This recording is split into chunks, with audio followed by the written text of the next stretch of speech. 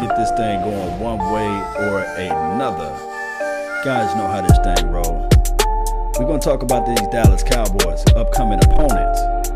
As the room fill up, don't forget to hit that like button, share this content.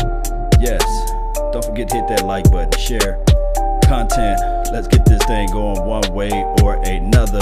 This is your brother, Law Nation, the Dallas Prospect. We're going to do this thing going. Yo, what's up? Let's get this thing going. Who you are? Tell them who you are, DDP. What's up, man? I am the Dallas Prospect, it looks like. So, yeah, I'm excited, man. We were here to talk some Cowboys and Giants, preview this game. Right. We got Ninja Nuts in the house. He jumped on this before we even started talking, man. He's on the notification squad. Yes, indeed. That's what I love to hear, man. When you're part of the notification squad, that means you in it to win it. Yes, sir. Yes, sir. And hey, we're joined by a special guest tonight. We got a Computer here with us. Computer, what's up? What's up? Nothing much, man. Nothing much.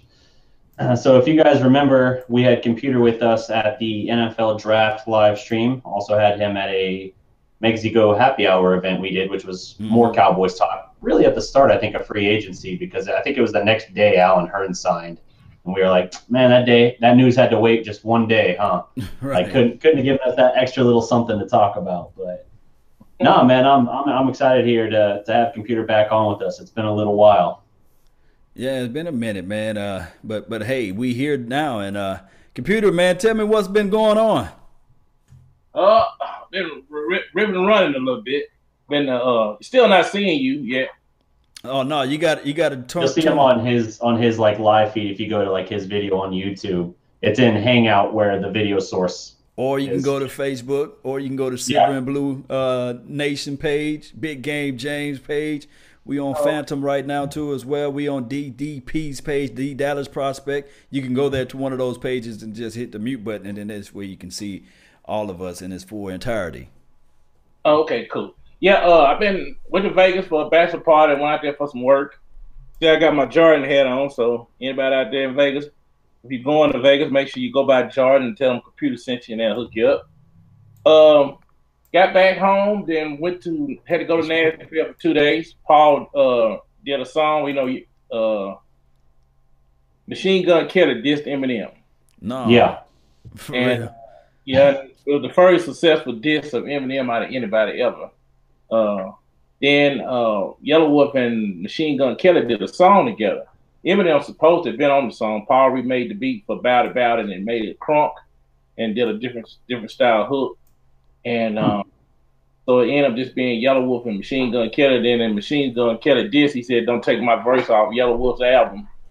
But Eminem people was cool with it, so they left him on the album. So he was in Nashville shooting a video to the song, pretty crunk. They shot it kind of like Fight Club, the movie. Pretty crunk song. Rode up with a friend of mine. She was telling everybody I was quiet and wasn't talking. Right. I'm like, yo, the Cowboys got beat. A man. Yeah, that'll bring anybody down. I don't talk during football season. I'm very quiet. No doubt, man. Hey, did you have a birthday come around or something like that, or are you getting wise over there? Yeah, I had a birthday. Went to Vegas, celebrated my birthday, turned up. Boys pop bottles. We pop bottles and hit up. All my boys run the clubs out there, so it was. I lived out there twice, so I was just, and the crazy thing about it, the several past 6 or 7 times I've been there, since I moved back, I've been working or doing something. I really didn't have a chance to go out, but this trip I got a chance to go out and see everybody, and it was a good trip. Yes, indeed, man. But right now you're live like 95, and we were talking about Machine Kelly going against D Eminem. Now we're going to talk about this right here. Dak Prescott going against number 21, Landon Collins. He called him out. So what you guys feel about Dak Prescott? Is he going to put up or shut up, or what's going on? He definitely needs to. I'll let you go first, Computer. Well, this the first time. It's the first time I ever seen him angry. Mm-hmm. Did y'all see the look on his face today? And I was listening to Nate Newton, and that what Nate was saying that at some point Dak gonna have to get mad and be like, enough is enough. He's Now people are comparing him to Quincy Carter, saying he's worse than Quincy. Saying he's worse than Quincy Carter. He gets ragged out by his own media in Dallas. The fans pretty much jump on him. Do y'all think the negativity from everybody else has finally just took a toll on this franchise to where we'll never be able to recover because there's so much extra negativity that comes from the fans, the media, anybody that's involved? Nobody really has any faith. Nobody's trying to look forward to the future, on top of having to fight the NFL on certain stuff too, to where, you see calls against us that you don't see calls against other teams, and it just you don't think it just all just done piled up to where it ain't no coming back? I mean, there's a lot of envy, there's a lot of jealousy, man. All throughout the offseason, we know that the Eagles won the Super Bowl, but they couldn't get the Dallas Cowboys out their mouth. This is just the national media. They love to talk about the Cowboys, and I look at it from this aspect too as well. Shout out to Big Game James in the house too as well. Thank you for tuning in, Big Game. Let's get this thing going one way or another. We're going to order some chicken wings. Let's get this thing going, man. What's up? Can you hear me? Yeah, man. We live like 95, man. Can you see me? Yeah, we can see you. Yeah, It's just that when you guys on my Hangout feed, you can't see me, though. But you can just jump on the live show and you can see us from there. You know what I mean? But this is the thing. Instead of being America's team, we're America's most wanted. I think that the Dallas Cowboys got so much hatred coming from left and right that regardless of what we do, we always get scrutinized. We always get chastised and brutalized against the national media. If Dak Prescott going up picking up trash off the street, there's something wrong about that picture. If he's running a yellow light, there's something that's catastrophically wrong about that guy. So it's just so many things that we get news slanted in a different view of things because we're America's most wanted, not the America's team no more. We just America's most wanted. I mean, definitely. I mean, even with the comment the other day from Cole Beasley talking about it, when he was asked about it, he made basically the statement saying that it doesn't matter what we do, even if there is nothing of note going on, they'll scrounge up something for a story. And then what got made into a story? The fact that Cole Beasley said there's not always a story. Like, they'll take something and make it a story just because of the spotlight that's on the Cowboys. And, I mean, let's be honest, that's what Jerry wants anyway, right? Good or bad, if you're talking about the Cowboys, in Jerry's mind, he's winning. That's why sometimes you'll see even like the Cowboys front office float out some story or something like that, or make some kind of questionable or controversial point, like regarding Jerry on 105.3 The Fan. I think it was yesterday, talking about Dak needs to run more, like he needs to run more. Dak asked about it today, said he hasn't told me that, so. It's just kind of one of those things where maybe in the moment he's like, oh, this will grab a headline and keep people talking, get people to debate it, and if they're talking about you, they're thinking about you, then that's winning. That's us winning. Well, to me, jump in, James. You have something to say also, but I'm just I'm just tired and frustrated about it. It's like, sure. It's one thing, you listen to other teams cover their teams and how positive they are about everything, and us is like, oh, you know what I'm saying? It's like I don't get it. It's just like the whole thing with Dan Bailey. When they got rid of Dan Bailey, most of the guys on DallasCowboys.com was going off on the front office about their decision to do that. And Nate Newton was like, hey, man, could y'all kind of calm that out? And then the guy, Derek Eaton, he the boss, and he was trying to get them to chill out, but they just kept on going off on, I'm like, as fans, we don't want to hear all of that. We don't want to, if we want to hear some negative crap about our team, we'll go to ESPN. When you come home, man, you don't want to hear your wife, well, you terrible. You're awful. Get out of here. When it happens, and I'm just, over the years, I'm just like, I'm to the point where I don't even listen. A lot of stuff I don't even listen to anymore because I don't want to hear all that negative talk. It's one thing. It's a way from being jealous to where it's a money maker for them. It's something they can say. Like the whole thing with the Randy Gregory. They keep coming out saying this and saying there's nothing really going on with the kid. You know what I'm saying? That hurts. That threw him out of rhythm. Right. And then look when they released the news the day of the game. They could have released it Saturday. They could have released it actually that Friday or that Thursday. But let's wait till the day of the game. Let's say that Randy hours Gregory before kickoff. Yeah.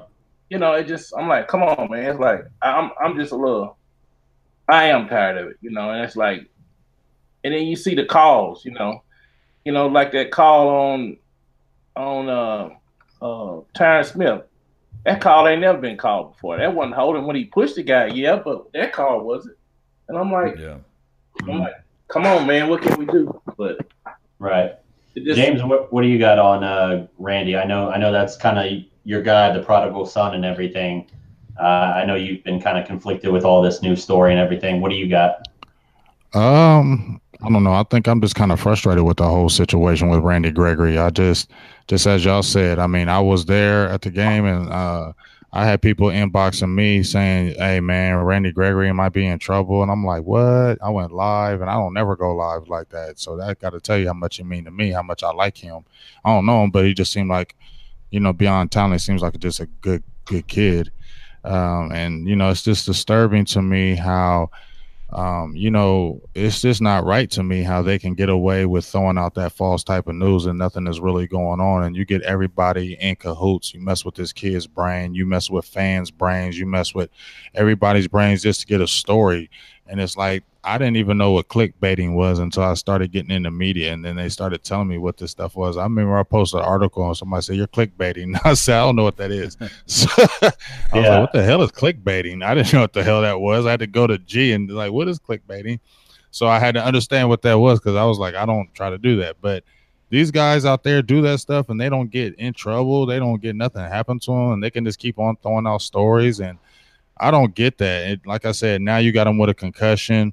They don't know if he's going to play, and something like that. If you're a player coming back from that, and you got to hear that all the time in the media, and you got to hear them saying false things that, from what Jerry and them saying that it's not true, that's got to mess with a player's brain when he's trying to play. Just like you said, the day of the game, you could have did it another time to really come out there and do that. And it just seems like it kind of threw him out of whack. He didn't play great, and then he gets the concussion. It's just like, wow, you know what I mean? What a little thing.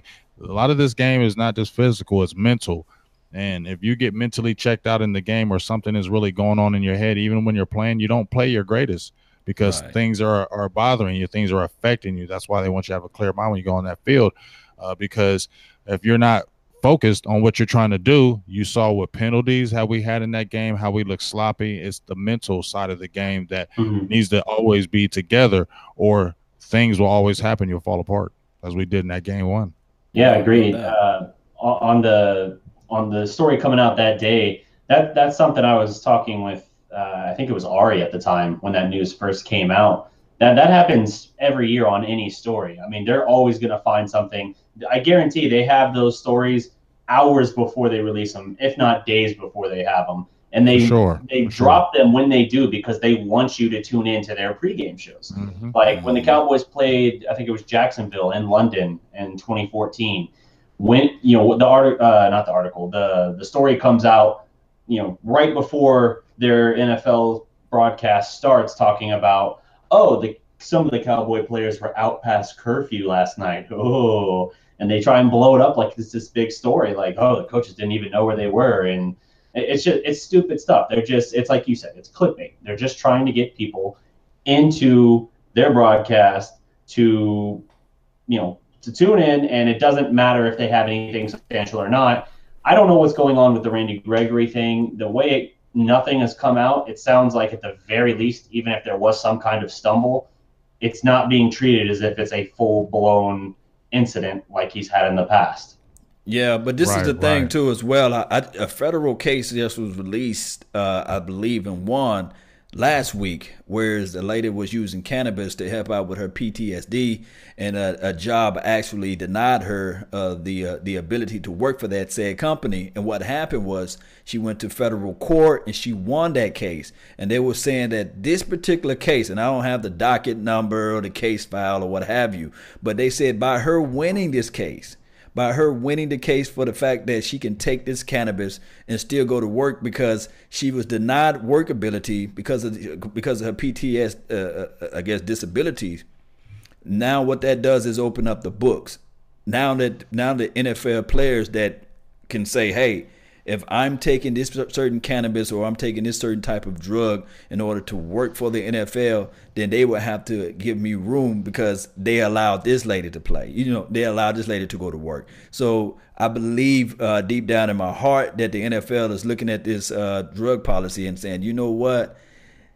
Maybe the tramadol and the gabapentin and all this other stuff and the Oxycontin, whatever we give to these football players is worse, but maybe weed is not that bad. So we're going to just fall back on this thing because we have yet to hear news from Rico Gathers. We just don't know what the NFL is going to do. They like to hold these stories to when all of the ratings are down. And then they say they pull it out and say, you know what? Let's just go ahead and suspend Rico Gathers for 2 games. You see, and they're playing with people's lives. It's just crazy for ratings. Let's say another thing that the NFL does is too. They might realize somebody could have come to, you know what, y'all come out with y'all own strand and sell it to the players, and then that's money coming in. You know what I'm saying? Because my buddy that owned Jordan in Vegas, they making a killing. The line is I'll stop out there and see him. It's 11 o'clock at night. There's a line out the door. And the NFL, one thing about them, they're about money. Somebody could have been like, you know what, right now y'all in the drug companies control y'all, but now y'all can own your own brand. You know what I'm saying? That would be very trippy if the NFL had its own strain of marijuana, for sure. That's what they do, and they give it to the players. Say, but if you're going to use it, you got to use it. We test you got some other strand in your body, we're going to suspend your ass for 6 games. You know what I'm saying? It's money. And then the whole thing with me is Jerry, okay, let me ask y'all this question. We got 2 questions for y'all. Sure. Let's go with this first. Law, you know this from living in the South and growing up in Jackson and what Quincy went through as a quarterback. Do you think just any other race of quarterback can make it in the Dallas system with the South being so hard on you got to be perfect, you can't make any mistakes? You know what I'm saying? It's just how it is down here. You know what I'm saying? You got to, from growing up and working and getting jobs and stuff down here, you're not allowed any, you can't have any mistakes. You got to be pretty much be perfect all the time. In the same way with, if you're driving record or anything like that, you know what I'm saying? Getting a job, you can't have no kind of blemish on your thing. And it just, you just have to, it's just life. You just have to work twice as hard. And you think that he's catching slack because of that, or it just on top of him not really having a good support team as far as he don't have a veteran quarterback to bounce ideas off of on the sideline. And then come to find out Scott Linehan don't even talk to him. Then again, he got to talk to Kit to Moore. And it just seemed like a weird situation for a quarterback to have to go through, to have to come in and be the veteran and the starter and be the leader all at one time, along with learning, how to play in the NFL. It's only his 3rd year. It's a lot of pressure on him, and being the quarterback of the Dallas Cowboys, and they talk about him getting another contract on top of him having all them endorsements. You think it's just too much on him? Well, this is how I look at it collectively. I think that Dak Prescott for number one, needs a veteran in his ear. Kellen Moore, he can't get that from Kellen Moore, nor Cooper Rush, nor the white kid that he picked up. And I don't think Scott Linehan is capable of communicating with Dak Prescott on those levels. And on top of that, when you're talking about good quarterbacks or decent quarterbacks, however, I know of a quarterback named Brett Favre. He ran out of Atlanta. I know of a quarterback named Steve Young, who was ran out of the Tampa Bay Buccaneers. I know of a quarterback named Drew Brees, who was ran out of the Chargers. So, I mean, there's time where you got to understand that even at this point, and I know a lot of people say I'm Dak Prescott apologist. I did a good, the bad, the ugly video. Now people are calling me Dak Prescott hater. But even at this point of time, all what we've seen of Dak Prescott, this right now, Tony Romo didn't get a chance to even play until he's 26 years old. Dak Prescott is not even 26. Even if we love and we gall over Aaron Rodgers was not even on the field right now at the age of Dak Prescott is right now. I'm not calling Dak Prescott an Aaron Rodgers or a Tony Romo. But what I'm saying is collectively, when you have a younger quarterback, you got to give him time to grow. Now, granted, we will say that, the Russell kid, he got a Super Bowl and he was able to play and this sort of thing. Russell was a 3rd-round draft pick who came behind a superb, and I'm talking about a superb Seattle Seahawks defense, who all he had to do at that point was manage the football field. And all he had to do was play with short area, and he had a good coach too as well. So we can't compare those things together. But I just feel like the Cowboys Nation, if I say, hey, give the kid time to grow, and he may become something. But we already have over 80% of our fan base to say he can't throw a ball, he can't hit water if he fell off a boat. This need to be the year that we get rid of him and get somebody else. It's always like that with the Cowboys Nation. Nobody want to give nobody time to grow. Well, you know what? I kind of, on my issue with the Dak Prescott thing, I just analyze it for the 3 years he's been there. I mean, I love Dak. Going into his third year, but go ahead. Going to his third year. Yeah. But let me be honest. On my end, just from my perspective, when Dak was at Mississippi State, the only thing that was bothering me about Dak was, my worry was, could he make the intermediate throws? Could he make anticipation throws? Because he was more of a running style quarterback, and you could see he could make those big plays when he was at Mississippi State, but he couldn't make those consistent mid-level, mid-range throws that you need to make to move the chains. That's what was my, I wanted to see. When we saw him in the first couple of games, we all saw him in that Rams game, and it was like he was throwing lasers, and I was just like, okay, maybe, okay, I'm getting a little excited. And then, you saw him in the games, and you're like, oh, he this was in my head in 2016. Oh, he has touch. Okay, because I didn't know if he had that touch. I didn't know if he can make those throws. And then I was seeing those he was making them. I was like, okay. But you could also see where you could see those uneven traits where the footwork, and he had to be right, because honestly, he doesn't have the best throwing motion. That's the biggest thing I noticed about him. When I watch quarterbacks, when you mention Russell Wilson, Law, when you mention Aaron Rodgers, when you mention Tony Romo, we all know quarterbacks. And when you can tell when you see a quarterback throw the ball, when they throw it, the throwing motion, the over the arm throwing motion, where the ball it can kind of guide in, it can kind of dip in, it can do beautiful things because of the throwing motion. If you have more of a straight arm motion, that ball is not a soft ball. If you kind of understand what I'm saying, it's not a soft pass. It's not a good pass. It's kind of like a hard pass. Like when I watched Colin Kaepernick, one thing that stood out with Kaepernick was, he was a great athlete, and he could make those big plays, deep passes. He could wing it, but it was just like with that throwing motion. Then when he was getting real big, it was like that throwing motion, it made it like it wasn't a natural pass. Yeah. When I would watch him, it wasn't a natural looking pass. And when I watched Dak Prescott, just to me, since I've watched him, it's always been not a natural looking pass. How trash was Steve Young when he played for the Tampa Bay Buccaneers? And I know I'm kind of jogging your memory, because I know you and I, we can go back to the early 80s and in the mid 90s and things like that. Right, but you don't think Steve Young still threw a good ball?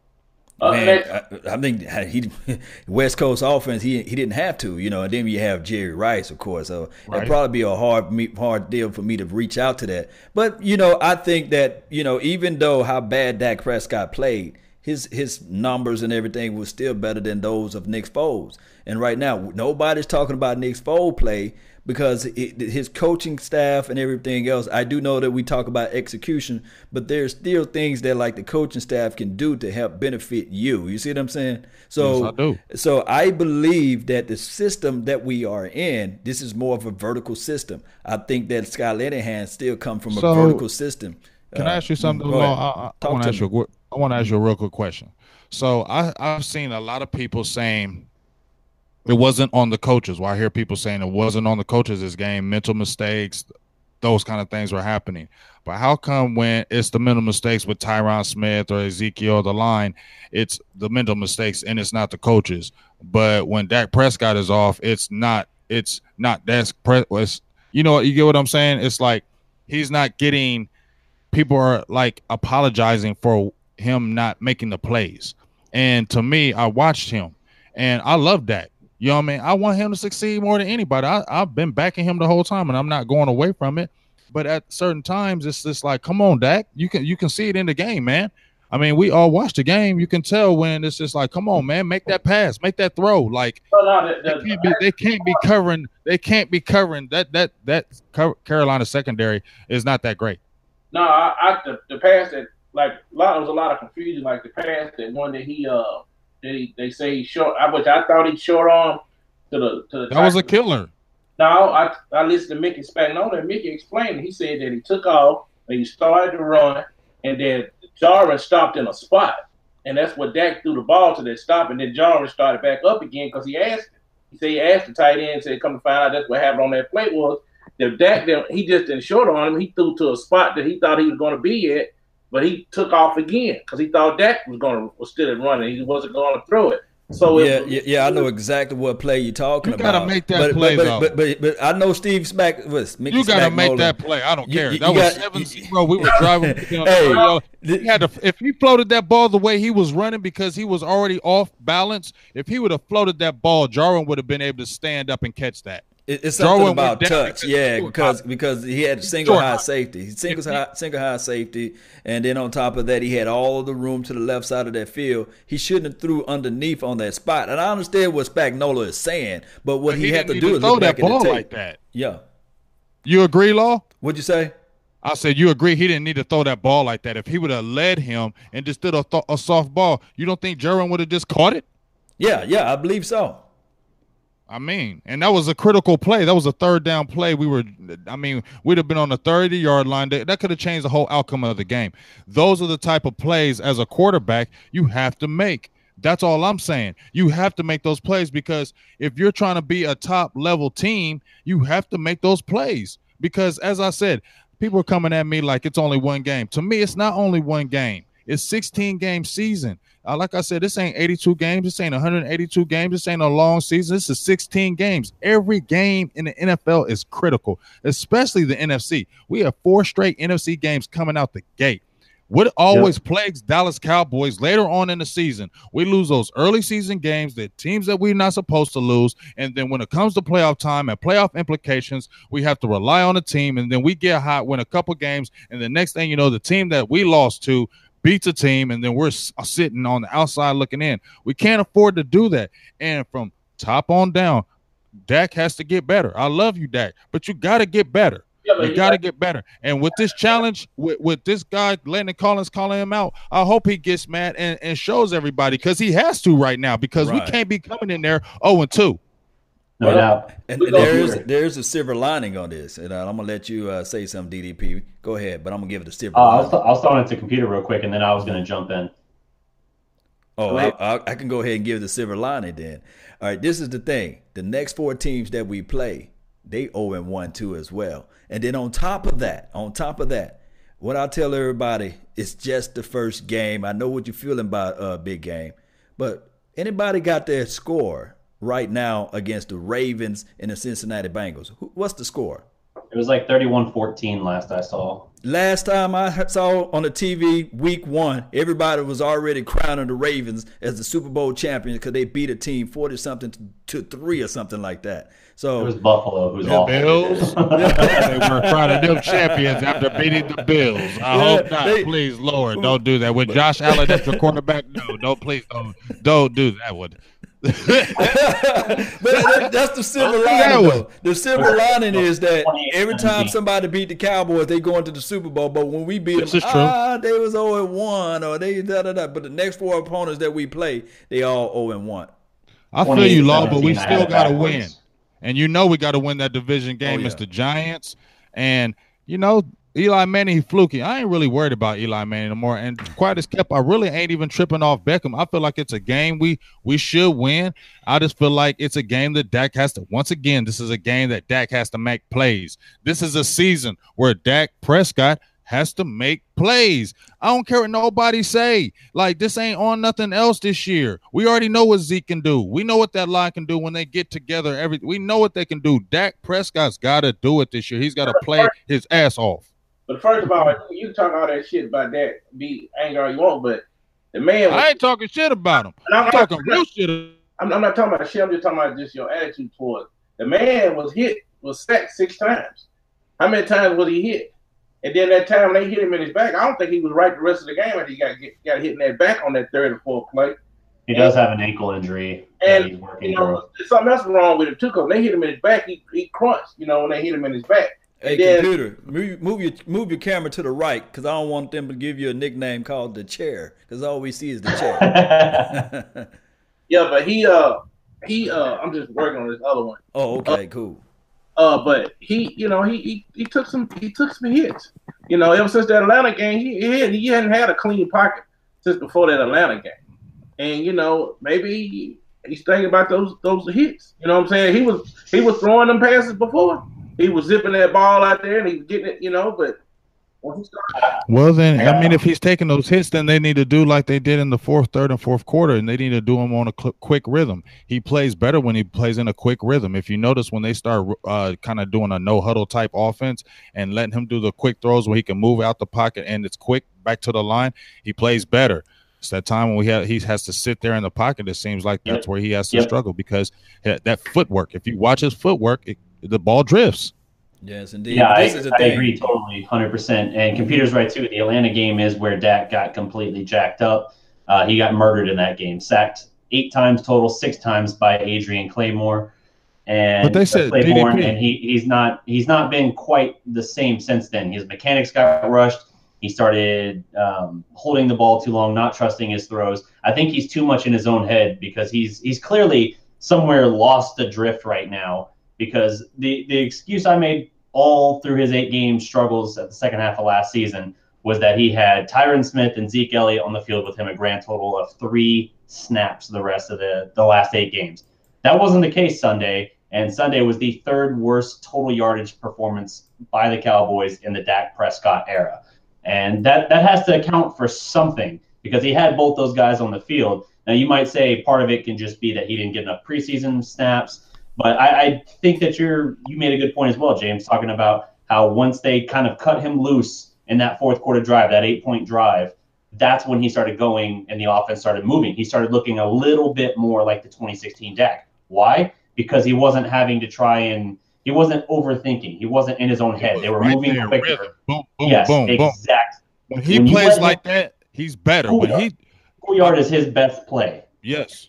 Can we get the quarterback? Can we get the one that went up against Aaron Rodgers twice and played just as good as Aaron Rodgers did? Can we get that? Why we can't get that Dak in that offense? Because it's like they never want to do it. It's like I don't understand it. I don't know the thought pattern in their brain, but I just feel like it's easy to see when Dak has to, just like DDP just said, I feel that 100%.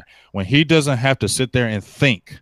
And I'm not saying he's not a thinker, he's not a smart kid. I'm not saying that. But when he just can come back in rhythm, 1, 2, 3, boom.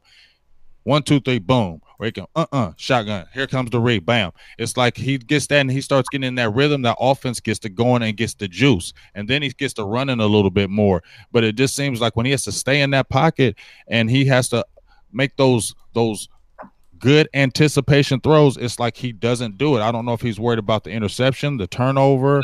I don't know, but it just seems like sometimes he doesn't want to cut loose. When I see other quarterbacks, I see the young guy like Patrick Mahomes from the Kansas City Chiefs. I see this kid, and this is only his second year. He set the bench pretty much the whole year last year. He's coming in there winging it, with no thought pattern of what he's doing. Like he's just going out there playing strong and confident, and that's what I want to see. And I honestly don't see the confidence. I think that's the word I want to say. I don't see the confidence. Like when I see a Patrick Mahomes, I'm not saying Patrick Mahomes is all world. I'm just using him as an example as a young quarterback. I see confidence in Mahomes when he plays.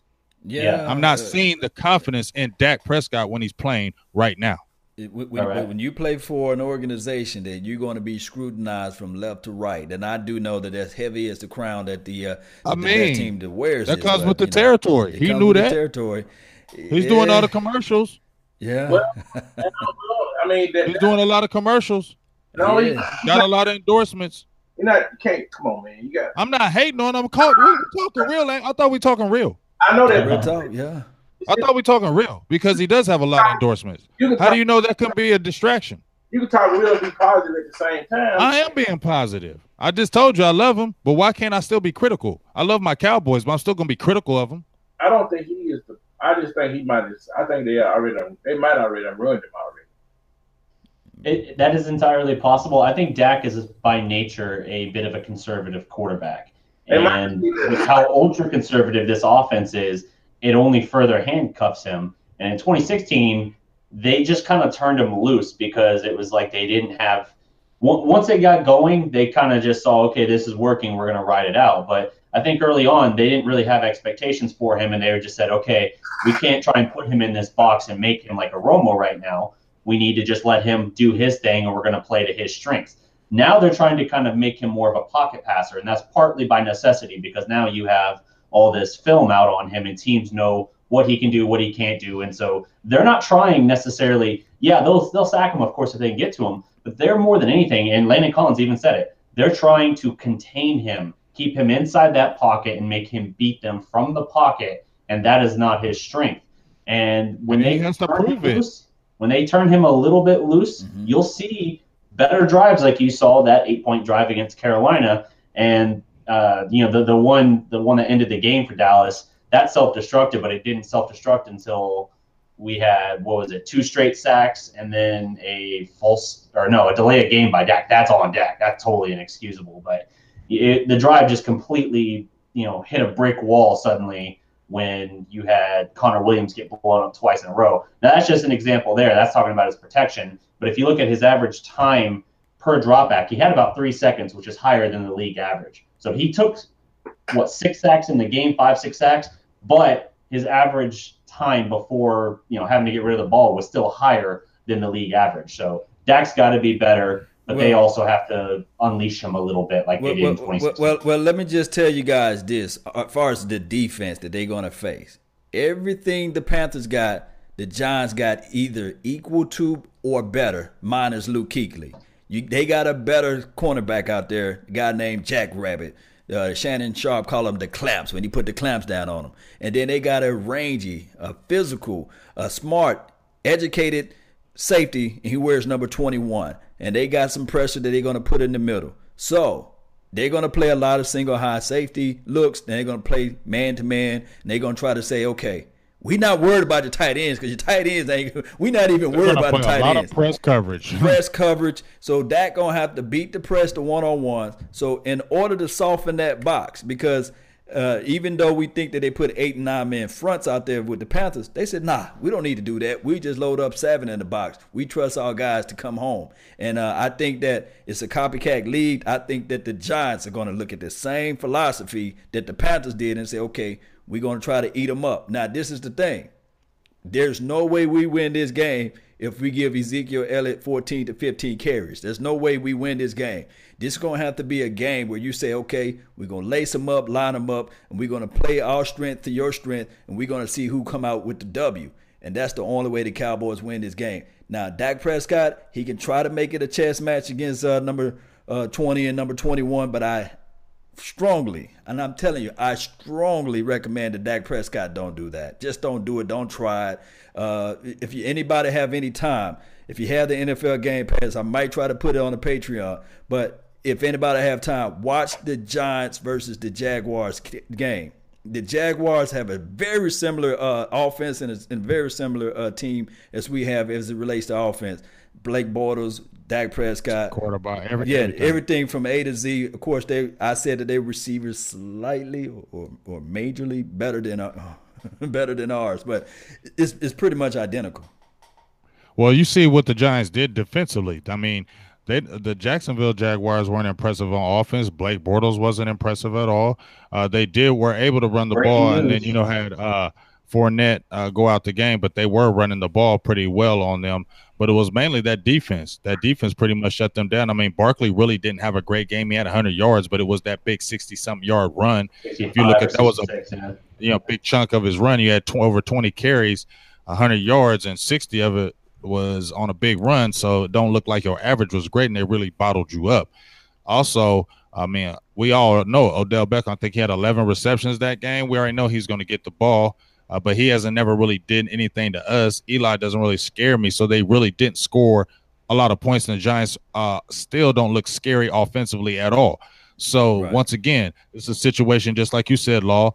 our strength against their strength. We're going to have to be physical at the point of attack. Connor Williams, Joe Looney, Tyron Smith, Zach Martin, Leo Collins, y'all get within yourselves, talk within yourselves, and y'all going to have to get physical because the Giants, we always have problems up that middle. Now we got a rookie, Connor Williams, who already had problems with Poe and Short. So I don't think Harrison is as fast as those guys as far as on the get off, as far as the tackle position. But he's a big boy, and he will manhandle you. And they'll try to find matchups to go against Connor Williams because just like you said, Law, they watched the tape and they saw Connor Williams getting pushed back in the back of the into the offense. I mean, getting pushed back into the quarterback. And I know he's a rookie, and I'm not saying he's bad or anything like that, but I said in the very beginning, 295-pound guards, I don't see him. You know what I'm saying? I don't see 295-pound guards. And he probably lost weight from the 295. He was probably coming in at 295. You probably lost some weight, so he probably like 290. So you like a 290-pound guard, and these dudes is 340, and they what? They're going to push you. So you're going to have to do counters and traps and pulls or sweeps or something because that middle is getting squashed up. Yeah, let's talk about that Zeke 15 carries thing. So obviously in the first half, Dallas couldn't move the ball at all. They didn't have one snap inside Carolina territory in the entire first half. With, I think, just a couple minutes before halftime, Dallas was averaging 1 yard on first down. Like, it was abysmal how bad they could not move the ball. And every time they tried to run Zeke, they just lined it up straight up like normal, and he ran into a brick wall over and over again. And we saw the play. Who was it that shared that? I don't remember the analyst. James, I remember seeing you share it. The missed communication that would have popped a big Zeke run, if not a touchtown, on like the third Dallas. I think that was Brad Balding or no, Swartz, Jeff Swartz. Yes, that's it. So I mean, some plays like that happen. I do see that it was a missed opportunity, but that's not as critical of one. To me, it was a lot of the Zeke runs we saw were running into a brick wall, and then it's like Dallas by half was down 10-0, and they pulled back the throttle a little bit on how much they were running Zeke, and they won't change how they get him the ball. If they did, it was just a dump-off pass, which now they've got film on that from the 2 previous years, and they know that's the easiest way to get the ball to Zeke. And I say easiest, the easiest, most uncreative way to get the ball to Zeke. And so that's what they were doing.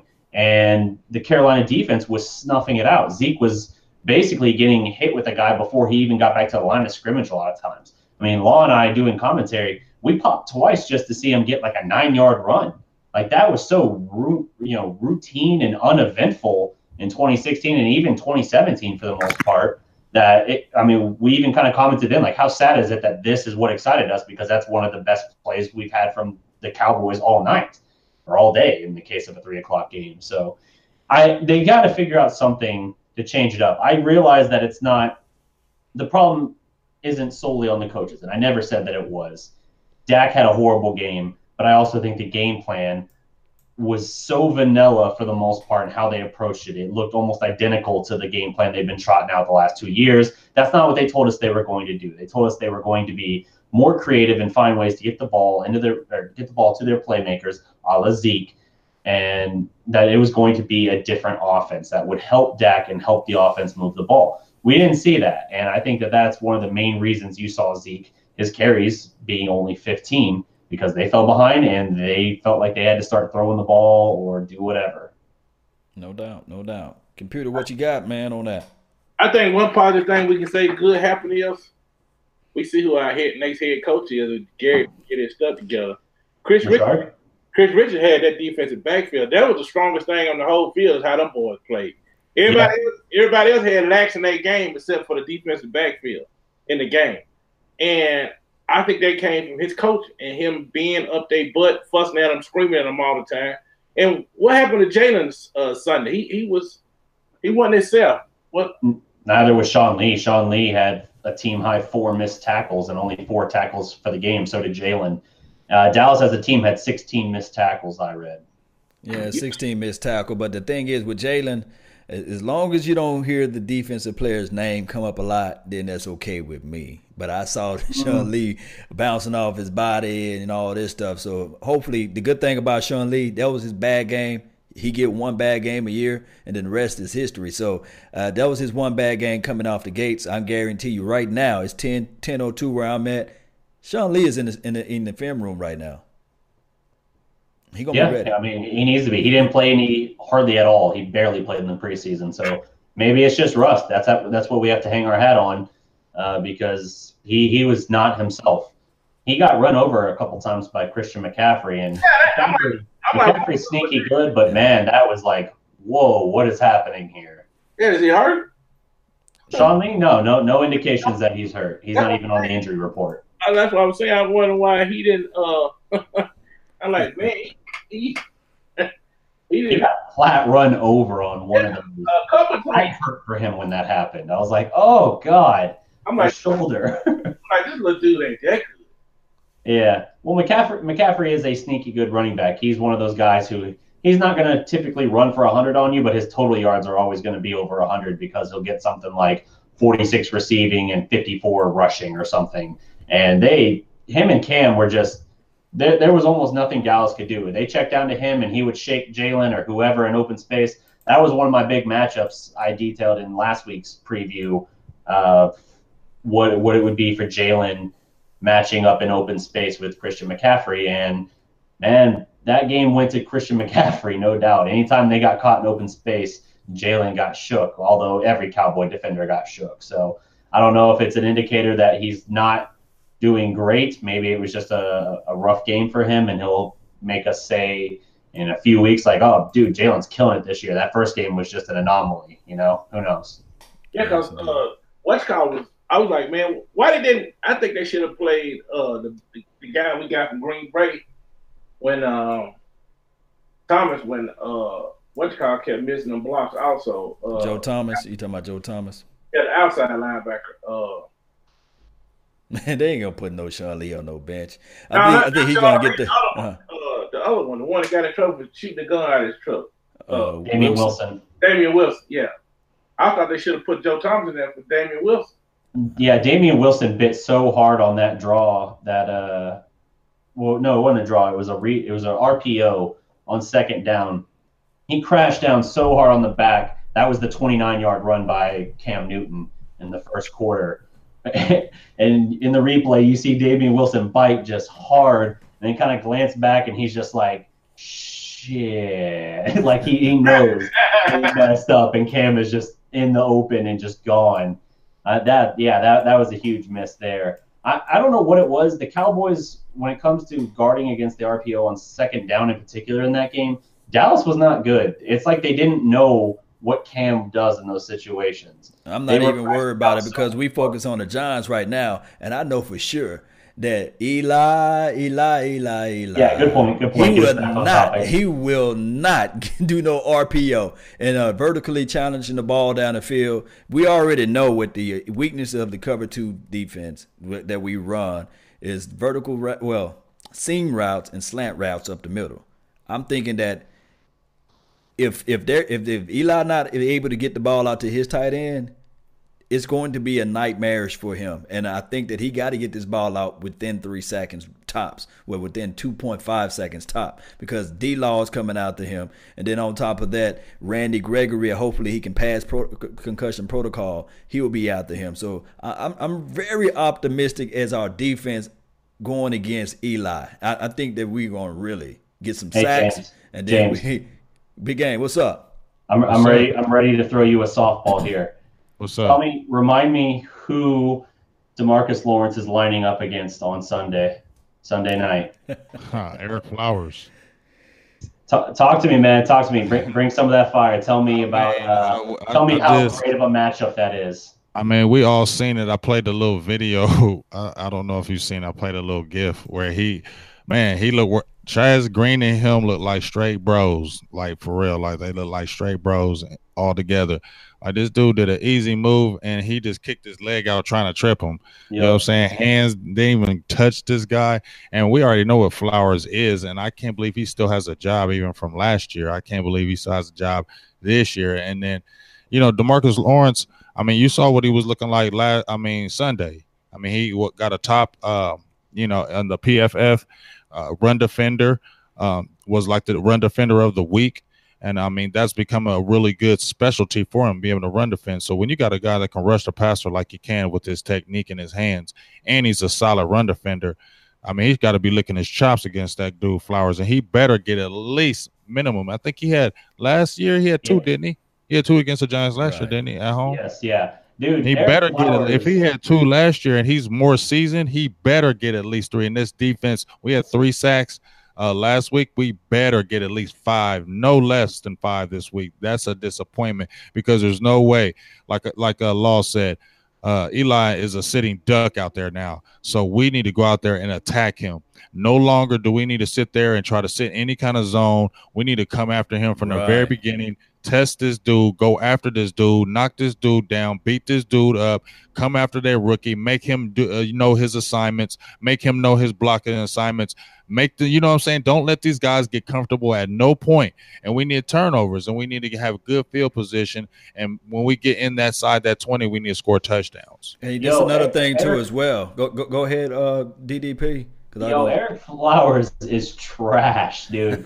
I can't believe he has a job. Left tackle in the league last year, and their solution is to move him to right tackle now. So their logic was that he wasn't very good at protecting Eli's blind side. Okay, fair point, true. But you move him to right tackle rather than getting rid of him. Dude, now he's got to match up with guys like DeMarcus Lawrence. Why, in any sense, is him protecting Eli's blind side better when he's having to go up against the other teams, the opposing teams? Best rusher. Hey, let him do it. Let him do it. I'm cool with it. Let him do it. Let him do it. I love it because DeMarcus Lawrence is about to eat that dude's lunch, and he's about to have 3, 4, 4.5 sacks in this game. I'm feeling it. I'm not even kidding in this regard. I think that DeMarcus Lawrence is going to go white hot, and he's going to blow up the Giants' backfield. Now, see, I don't want to jinx him. I'm being quiet. Because I thought we was going to eat good last week too. So I don't want to jinx him. I feel like he'd do his thing, but I don't want to say nothing because then I'll be like, man, damn, you ain't do jack. I'm gonna ask y'all 3 this right here. I'm bringing fire. I will eat all the crow in the world if I'm wrong on this. I will eat all the crow in the world. Well, I ate crow last week. DeMarcus Lawrence will wreck the Giants' backfield. Now, they have to keep Saquon in check, but if it's Eric Flowers and Eli, the only thing standing between DeMarcus and Eli is Flowers, dude, it's over. Like, I'm not even worried about that. Well, I will eat all the crow in the world if DeMarcus Lawrence doesn't have at least 2.5 sacks. Well, let me ask you guys this. I'm going to bring this to this thing. Do we defer or do we receive the damn ball? I want to ask you guys. They're always going to defer. Knowing Garrett, they're going to take it. Should we just start taking the ball? Because I would rather for us to have that in our pocket for the second half. I'm going to ask everybody in the chat box. We never get the ball at the second half. We never get the ball at the second half. We never will do it. We never, ever will do it. In the chat box, man. I want y'all to deferred one time last season. Wow. I'm going to ask everybody in the chat box. Let me know. Give me a thumb up if you want to defer the ball or give me like just say it ain't happening. Why you doing it, Law? It ain't happening. You know, people in the comments. It ain't happening. Comments. Tell me why if I'm you throwing a thumb up. It's a no. It ain't happening. No. Don't throw a thumb up. We ain't doing it. Just like when people say everybody's talking like, well, damn, Connor Williams ain't doing it. Move him to right tackle and move Leo Collins a left guard or is a left guard, right? Yeah, left guard. Yeah. So it's just like, really, that's not happening. So why talk about that? Not moving Connor Williams to no right tackle, and he ain't going there. So don't talk about it no more because they ain't moving him. Thou shall decree a thing. It's not happening. Don't talk about it no more. Computer, where you at, man? Bail me out. Help me out. Where the chair at, man? I'm sorry. I'm just sitting there listening to y'all. Big Game James, you making me feel bad. I'm sorry. I'll let you know. I know you do. I ain't talking about that. I just talking about, man, like, man, we ain't gonna win a game. We gotta bring it because computer. I mean, you know, like I know. Every team that we play, they give us their best. I know. I don't understand why we just can't get mad at somebody and hit them in their damn mouth and be like, leave us alone. You know what I'm saying? I think that's why. To me personally, I think Darren Woodson should be our head coach, and and Chris Rich needs to be defense coordinator. Can I ask you a question? Who's the better player, Jason Witten or Darren Woodson? Wait a minute. You threw me in for a loop right there. That was a serious tough loop. Both of them reliable. Who's the better player between him and Ed Reed? Oh, Ed Reed. I mean, I don't even bat an eye. Ed Reed was just a different type. The safety changed. In the truest sense. Darren Woodson played linebacker for the Cowboys. He played safety for the Cowboys. Even one season, he played cornerback. Yeah. Definitely the more versatile player. He said that he's one of the reasons why they won the Super Bowl because he should have been playing.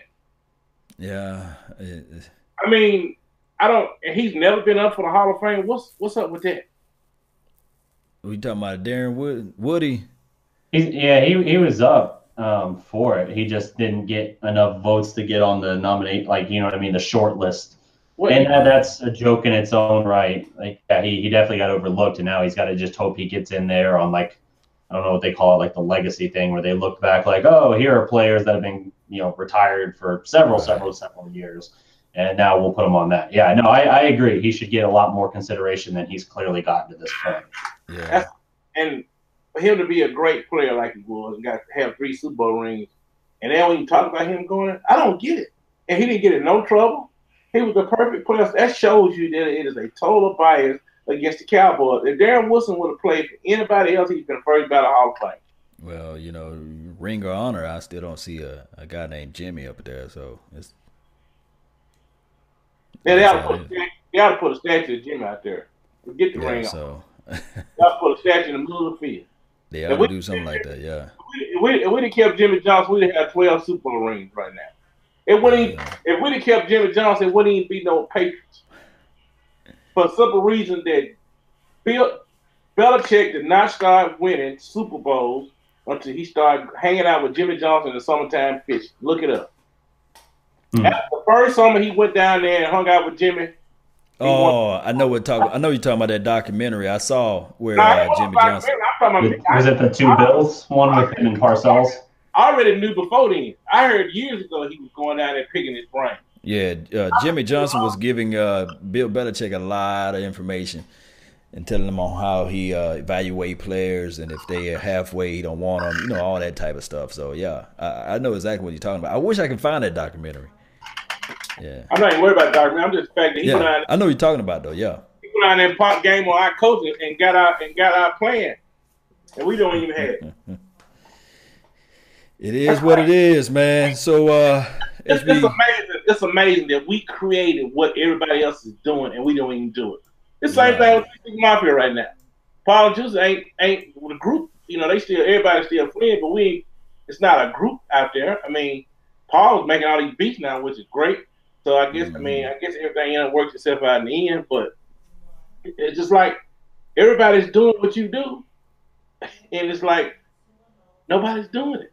We're not doing it. I mean, all this creativity, how they pick players, how they rate players, that was all created by Jimmy.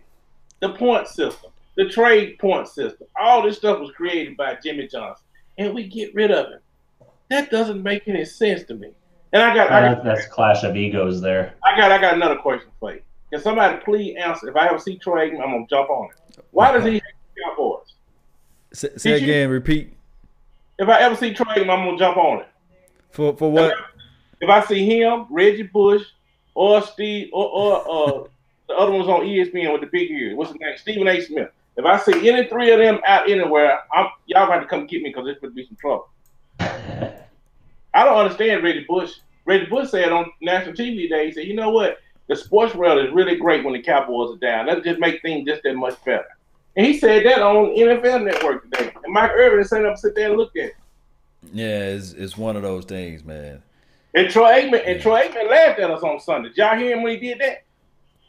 It was some of those performances were laughable though. No, he laughed at them not when it was bad play on the field. He laughed when they fullback scored that play, that touchdown or whatever. When they ran that fullback play, he started laughing. When they scored their second touchdown of the game, he talking about Norm, and he just laughed on the open air at his own former team. Yeah, I definitely think Troy he doesn't have like that attachment to the Cowboys because as good as his career here was at the start, he's expressed that he was incredibly frustrated with it how it ended up and that he was burnt out and sick of everything. And so I think there's bitterness there that does come out at times. No doubt. Hey, as we approach the final minutes here, man, we got to get down to predictions. Any one of you guys want to go first before we roll with this? Let's not do it. Please. You want to go first with the prediction? What's the score? No, I said let's don't do predictions so we don't jinx our team.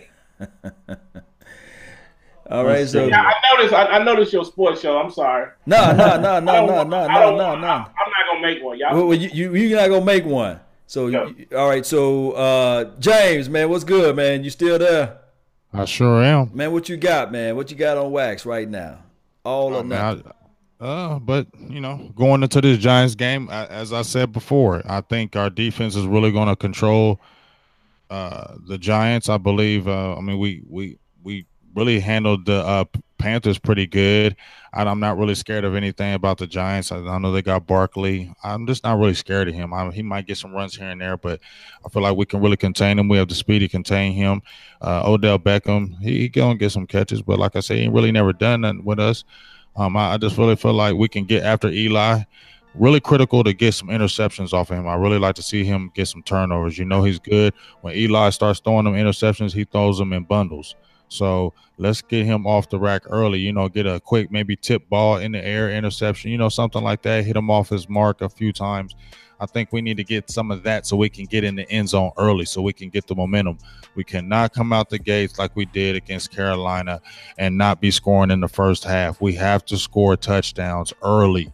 So we have to get in that end zone early. You understand what I'm saying? Law, DDP, computer. We must get in that end zone early and fast. So if we get that ball, we need to get in there. And you know what I really want us to see? If we get the ball first and we take it down the field. No.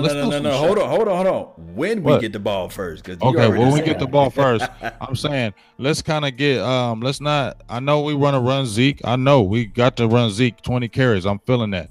But we got to get downfield, man. We got to let it loose a little bit. We can't sit there and be conservative and try to do 13-play drives and worry about this kicker we don't know nothing about. Sure. And then we get inside and get stopped. And then, those are momentum killers, dog. I don't want to be seeing these 13-play drives taking up the whole damn clock and we getting 3 points. No doubt. For me, if Dallas gets down, well, first of all, if Dallas gets down inside the 5, and they don't run Zeke, I'm with you on that they can't just rely on Zeke, especially with that being like the number one thing the Giants. In their mind, that's all they really got to worry about. So Dak's going to have to prove them wrong. But if you get inside the 5 and you don't give Zeke the ball on 3 straight plays, I'm going to lose my damn mind if we have to relive Seattle last year where they got down to the 1 or 2 yard line and 3 straight pass plays. I will not be in good health if that's what happens. But I feel like it's going to be a still close, low-scoring game. I do. And I don't know if anyone else is wanting to toss scores out there. I see people in the comments tossing them out, seeing stuff like 21-17 Cowboys, 28-22 Cowboys with Wouzier and Brown getting a pick. I'm gonna throw something out there as well, I think. I'm going to say 20-19 Dallas. And I do think Dallas gets a pair of picks. I think that they're going to have to hang on late. So I think this is going to be a challenge for the defense to show that not only can they play well, but when the other team is driving late in the game, they're going to have to, back down the hatches and hold them back. I think they had a 20-19 score before, if I'm not mistaken, that we actually lost that game. 2016. 2016. So I don't know if you pulled that out of your crevices of your mind. Is that something you just thought of right quick? Did you want to say my butt instead? No, I was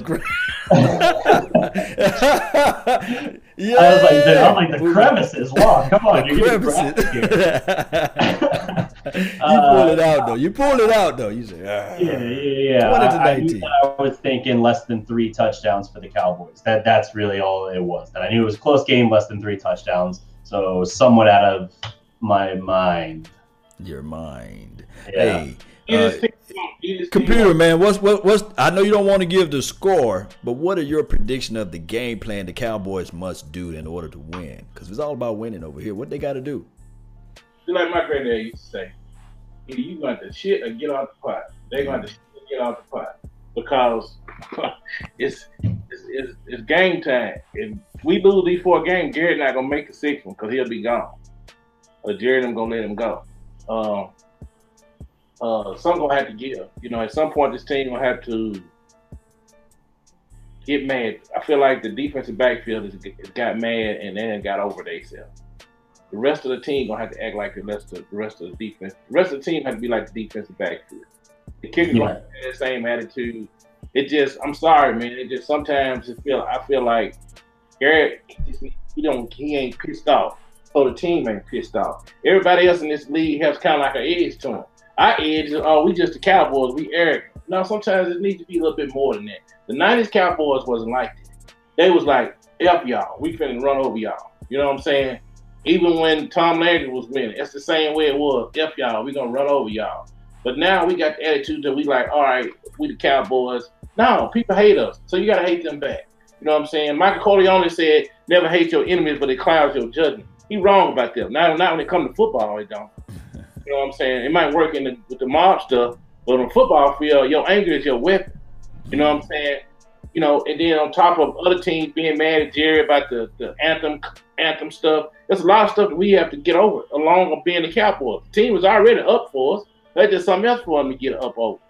You know what I'm saying? Then it's jealousy of our players. So we got to take and counteract that. You know what I'm saying? With like, hey, F y'all too. You know, quit shaking hands and change the jersey. F them. See them fools in the offseason and hang out with them. You want to be friends with them. But from August to January, I don't want to see none of y'all. I don't even like talking to my friends that pull for other teams. They don't see me during football season because they know I'll be done jumped on them with that bull crap. Leave me alone. You know what I'm saying? I'm sorry. That's how I am. It's where my coach was. And my uncles are like that. My dad is like that. We don't want to fool with you in football season. Leave us alone. You know what I'm saying? We love you, but you're the enemy right now. You know, and we don't until we do that. And I feel like if they get angry and they come out, we're gonna beat the stew out of the Giants. And they come out like, hey, my brother, Kumbala, we're gonna get beat. You know what I'm saying? I don't know what team gonna show up. So with that being said, you said just go out there and maul over them, F them. Yeah. So yeah, we're gonna put that thing right there. So one way or another, guys, this is the thing. The Cowboys going to win 18-13. They're going to run the ball with Ezekiel Elliott. It's not going to be the high flashing scoring. I think that they're going to get a point out the special team or get the special team. I'm feeling like this special team is going to do something. And that's what I'm feeling with this particular team, Dallas Cowboys versus the Giants, 18-13, a smasher.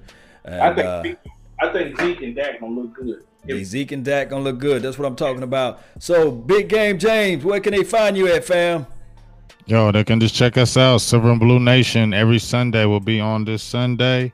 It's the late night, so we're probably going to do the pregame, postgame. Make sure you check it out. We'll be doing live. Big Game James page. You hear the name, go check it out. Say what you want, go hard. Just don't disrespect. You get banned. And we're everywhere. Patreon. Make sure if you would like to subscribe, Silver and Blue Nation Patreon, and Instagram, YouTube. Whatever, subscribe, do what you like. Have fun. We talking Cowboys all day.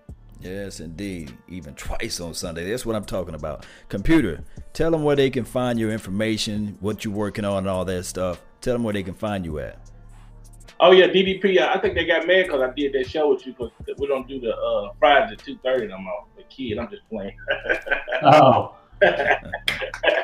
They got mad because you did your show, the live stream with us, the Giant thing? I was just joking. Oh, okay, man. I was like, oh crap! I hope not, man. Oh, wow. My brother he was tripping out there earlier today. Nah, man. You can check me out on my Twitter. Cowboy Computer, and that new show I'm gonna be doing. Hopefully, I'll be doing it with y'all. It's gonna be Cowboy Fanatics. So once we get it together, and like I said, y'all make sure y'all check me out. Y'all check all these guys out on their feeds and stuff, and they excellent. They really give you what you need that you can't get nowhere else from these three guys. You don't need ESPN, you don't need NFL Network. Just hit these three up and go to DallasCowboys.com, throw that in there, and everybody be good. That's what I do. That's where I get my information from. Yeah. And I call this man, where's him all the time? He don't even answer the phone. Sometimes I be calling him and he be on live, both of them. I be ringing their phone, I be like, damn, I just turn on Facebook and watch it, but I don't be thinking like that. I'm like, I got that number. I'm finna, so that popped in my head. I called one of y'all online. I'm like, oh my God, okay, they online. Yeah. Right. We be live like 95, and I'm just like, this computer right there calling me. Computer. Yeah. I'm like, man, it's just like. Yes, indeed. So tell them all the good stuff that you got going on right now, DDP. Shout out to you, Computer, for all the stuff that you do too as well for the nation. But DDP, man, tell them what's going on, man. Tell the world right quick what's going on and everything and where they can find you at. Yeah. So basically, if you guys didn't see the announcement I put out yesterday, I've accepted the staff writer position with Dallas Sports Fanatic.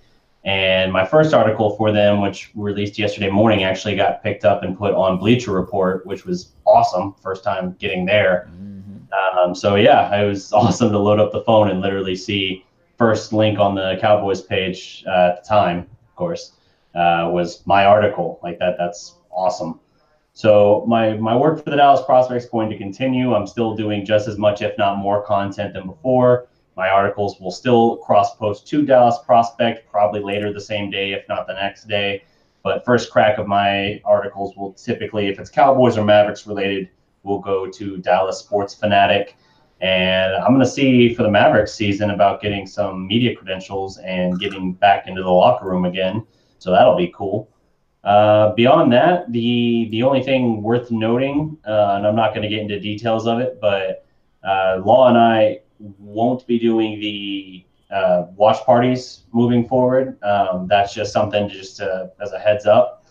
But they're still doing that. So if you want to support that, go ahead and do that. And I know the guys that got for it now are good. So they're good dudes. Want to support it, go ahead, encourage it.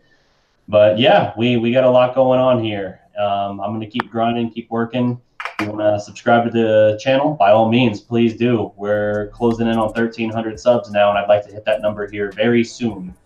Beyond that, Twitter, @Dallas Prospect, Facebook, all that jazz. You know where to find us.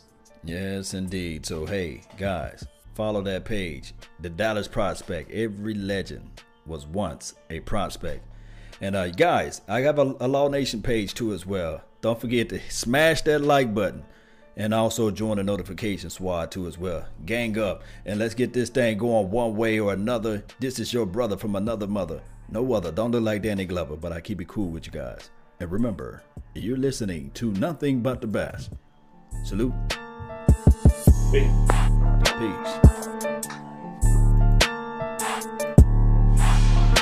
Yeah, we got some music play out, but we're still live mics, just for warning for anyone. Then on out of here, thing. Peace. Ha ha.